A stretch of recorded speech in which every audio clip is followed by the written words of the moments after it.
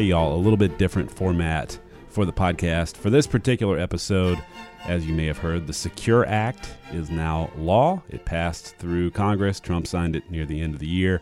It's something I'd planned to talk about on my next podcast, but then Ron and I taped a segment about it for my radio show that'll air this weekend. So I thought probably easier to just let you hear that conversation. This is something that will be important to almost everybody. Almost everybody's going to be affected in some way by the Secure Act. Some more immediately than others, but in the grand scheme of things, almost everybody will feel the effects of this. So here's our conversation breaking down everything you need to know. I hope everybody has heard about this at least, but I want to ask you to explain it. In the news lately, there has been a lot of talk about the Secure Act, which was passed into law at the beginning of the year. What do people need to know about the Secure Act and how it's going to affect them? Well, it's so weird that we're finally sitting here talking about it being a law because they started talking about this at the beginning of 2019. It get passed through the House in early 2019. And they said the goal is to have it on Trump's desk to sign by end of the year, and then it would go into law in 2020. And, they were talking about that last January and February. But then we basically never heard anything about it for the entire year. And then the Senate passes it in December, and Trump signs it like 3 days before the end of the year. And boom, it is indeed, just as they said from the very beginning, now a law here in 2020. So, well, it seemed like it just happened at the last minute. Yeah, which, a lot of people wondering about. Well, most people, if you're the average consumer of news, it did come out of nowhere. I mean, in the financial industry, they've been telling us about it for a year, and we were kind of wondering, all right, is this ever going to happen or not? But it finally did. So there are several components to the law. Some of them aren't going to affect the average person. Two of the components are going to affect nearly everybody. So those are the two I want to focus on. The first thing is they got rid of the stretch IRA. So let's explain what a stretch IRA is. Ron, let's say your mom had died and left you $1 million in an IRA. Oh, that would be nice, but that didn't happen. Well, that's why I said let's pretend. Okay. So with that $1 million IRA, you would have had to make some withdrawals every year. Mm-hmm. Not huge amounts, but you might have had to take out $8,000, $10,000, $12,000, depending on your age. And as you got older, you would have had to take a little bit more out each year. Okay. Because the government says, you inherited this, we want our tax revenue from it, you're going to have to make some withdrawals. But those withdrawals weren't really enough to substantially change your taxable income in that year. Yeah. Yes, it was an increase, but it wasn't blowing things up for you because you could stretch those withdrawals out over the course of your lifetime. They got rid of the ability for you to stretch it out over the course of your lifetime. So now, if you inherited that, if your mom had died in January of 2020 and you inherit that IRA, you now have to take it out in 10 years, the entire $1 million. Boy, that's a lot of difference. So you could say, all right, well, I'll take out $100,000 a year if you're really thinking ahead, but that's still a big hit to your taxable income. If we add I know that they pay you handsomely to do the morning show every day, but still adding $100,000 to your taxable income for the year is really going to bump you up a tax bracket or two. Yeah, right? I would think. So that's one problem. The other problem is most people aren't going to plan that well. And they're going to say, well, I don't need any money from it this year. I don't want to pay any extra taxes. I'm not going to take any money out. And so you get into year 7 or 8 and you haven't taken any withdrawals yet. And now you have $1 million, or if it's invested properly, more than $1 million, right? Because it's been growing and compounding for that partial decade. And then one year you're going to wake up and say, oh, crap, I have $1.3 million that I have to drain out of here in 3 years. That's quite a bit of, you're going to lose, like 40% of it to taxes between the state and federal. Well, that's going to be a big jolt for a lot of people when they figure that out. Yeah, so this is going to become an estate planning conversation that a lot of people need to have. Now, if you inherited an IRA, if the person died prior to the end of 2019, you're still under the old rules. Mm-hmm. But if anybody dies from January 1st of this year on, and they have an IRA that they pass on to their beneficiaries, they're now under the new rules. You have 10 years to clean it out. So we really have to be careful in how we're planning estates and thinking about all this stuff. Now you say, why did they do this? I think there are a couple of components and maybe a couple of unintended consequences. I don't hate it, by the way. Yeah. I don't hate it. First of all, with the stretch IRA, you're deferring taxes by putting the money in there, and then you continue to defer the taxes when you pass it down to the next generation. And if they don't drain the whole thing in their lifetime, the taxes are just getting deferred generation after generation, and that revenue is never being realized. This way, they know that if you defer all this money, then your kids are going to have to fork over that tax revenue within a decade of you dying.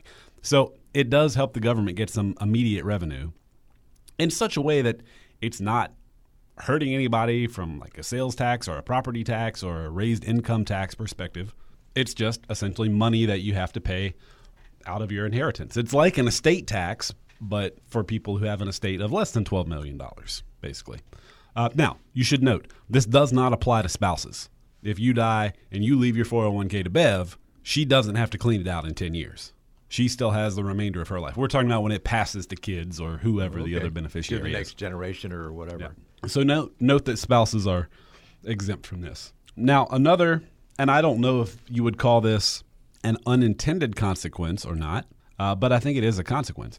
You think about generational wealth and how historically a lot of the passing of generational wealth has been basically white people, right? Mm-hmm. Because you go back 100 years, not that many people, non-white people owned property, right? So at the very least, only white people were able to pass down real estate. And it's really just been in the last, couple of decades that we've started to really see more equality across different races in terms of access to good careers with 401ks and all that. I don't know if you could say that we've even achieved that yet, but certainly it's better than it was 20 or 30 years ago.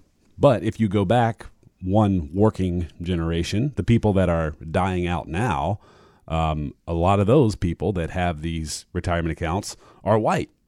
So this is kind of interesting because in a way, it's almost like this is going to even the playing field a little bit. You're no longer, the money that you save in your IRA is not ever going to get passed down to your grandkids because Zach and Cam are going to have to clean it out within 10 years of you dying. Yeah. Or Bev's going to outlive you. So within 10 years of Bev dying, let's say. No offense. None taken. You're older and you live harder than her. I think. Maybe that's not true. Maybe she lives harder. In any event. I'm old, but I'm immature. After you guys are both gone, they'll have 10 years to clean it out. So that money, it's not going to be generational wealth in the Stutz family. Mm-hmm. So you can see how now we have all this money that's getting injected into the economy and tax revenue is coming in, and you're not passing some of this. Now, obviously, there are still ways to create generational wealth with real estate and non-retirement account assets. But just interesting when you think about, for a lot of people, most of their wealth is in their 401k or IRAs that used to be 401ks that they rolled over. Just levels the playing field a little bit. Yeah, less likely to have old money. Yeah. This is kind of interesting when you look at it from that perspective. So we'll see how it all unfolds. Like I said, I don't hate it.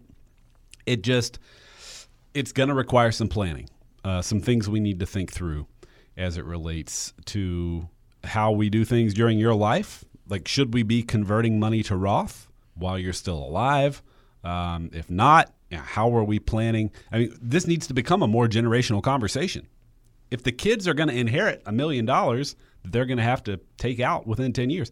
They need to know that. Like, they need to be planning toward that so that their financial plan can be designed accordingly. And if you think about it, most of the people who are inheriting IRAs are in their 50s because their parents just passed away in their 80s. Yeah. And so you're inheriting this in your prime earning years. Mm-hmm.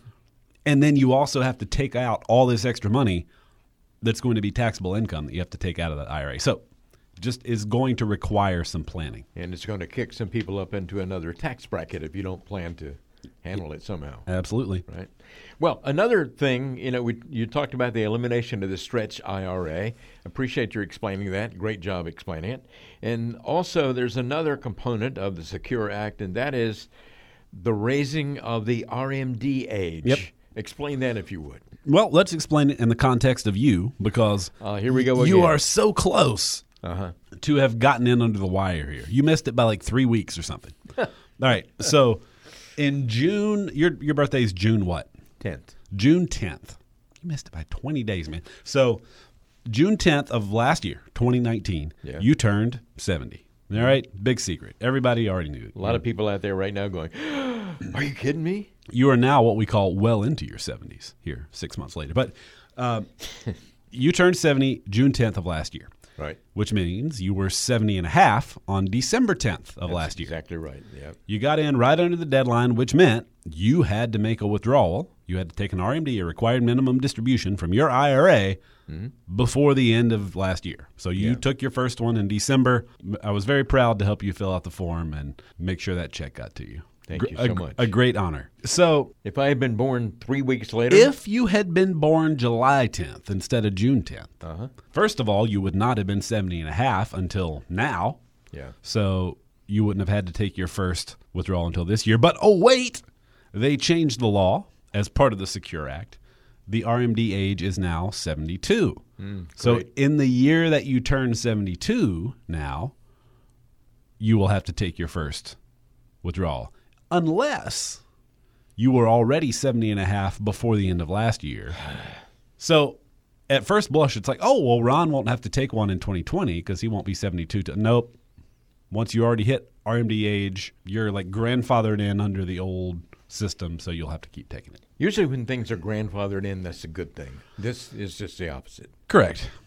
As far as I'm concerned. Now, I should clarify. You are required to withdraw money from the IRA and pay your taxes on that withdrawal. You're not required to spend it. They're not just taking money away from you and saying, oh, sorry, you can't have this for retirement. You have to go. No. You just have to pay the taxes on it. So if you take out your entire RMD and go blow it all and then blame the government for it, well, that's not their fault. They only took like their 25% of it or whatever. Yeah. So just keep that in mind. So how does this age change affect most people? Well, for a lot of people, it's going to be a good thing. Because if you haven't yet reached RMD age, and now you can put it off for another year or two, that's going to help our tax planning a lot because it gives us a couple more years that we can maybe get some money converted to Roth if that fits in your situation. Maybe more money that you'll just be drawing down for your income anyway. It just buys us a little time to get those balances reduced a little bit so that when you do have to start taking your withdrawals, it's not quite as much. Not going to make a huge difference for a ton of people, but I do have several clients where we laid out a plan where they're spending their decade of their 60s converting a lot of money to Roth from IRA. Well, now we've got a couple extra years for them to keep playing that game. Yeah. So it's going to be helpful in some cases, not a life-changing difference, but it makes sense that they would change this because, you know, as life expectancies increase, it would make sense that some of these ages keep getting older. Before you have to start taking money out. So it makes sense that they made that change. It's been 70 and a half for a long time. RMD age now is 72. So a lot of discussion that needs to happen around that. I would say if you're at least 60 and you haven't really thought through all these strategies, you probably need to have a conversation about it. You know, if you're 45, you have a lot of other things you need to worry about before thinking about RMDs. But I'd say if you're 60 or older, and you don't have a good plan in place for how you're going to deal with this, no time like the present. So there you go. There's a breakdown of the Secure Act. I've emailed several existing clients who are going to be very immediately affected by this, just to kind of give you a heads up on things you need to be thinking about. We have many others who we still need to have a conversation with. I just haven't had time to get to everybody yet. I wanted to hit the ones that were most pressing. So this is certainly a conversation, if you're a client, that we will be having in the upcoming year. If you don't work with us already, and this sounds like something you need to have a conversation about, well, no time like today to reach out and schedule a conversation. You can go on the website, rosewoodwealthmanagement.com, and schedule a visit there. Or if you want to just call us, 919-391-3446, 919-391-3446. We'll set up a time to talk. Thanks for tuning in to Mr. Stillman's Opus. Have a great day. Carolina Wealth Stewards doing business as Rosewood Wealth Management is a registered investment advisor in the state of North Carolina. The material presented is intended to be general information and should not be construed by any consumer as the rendering of personalized investment advice.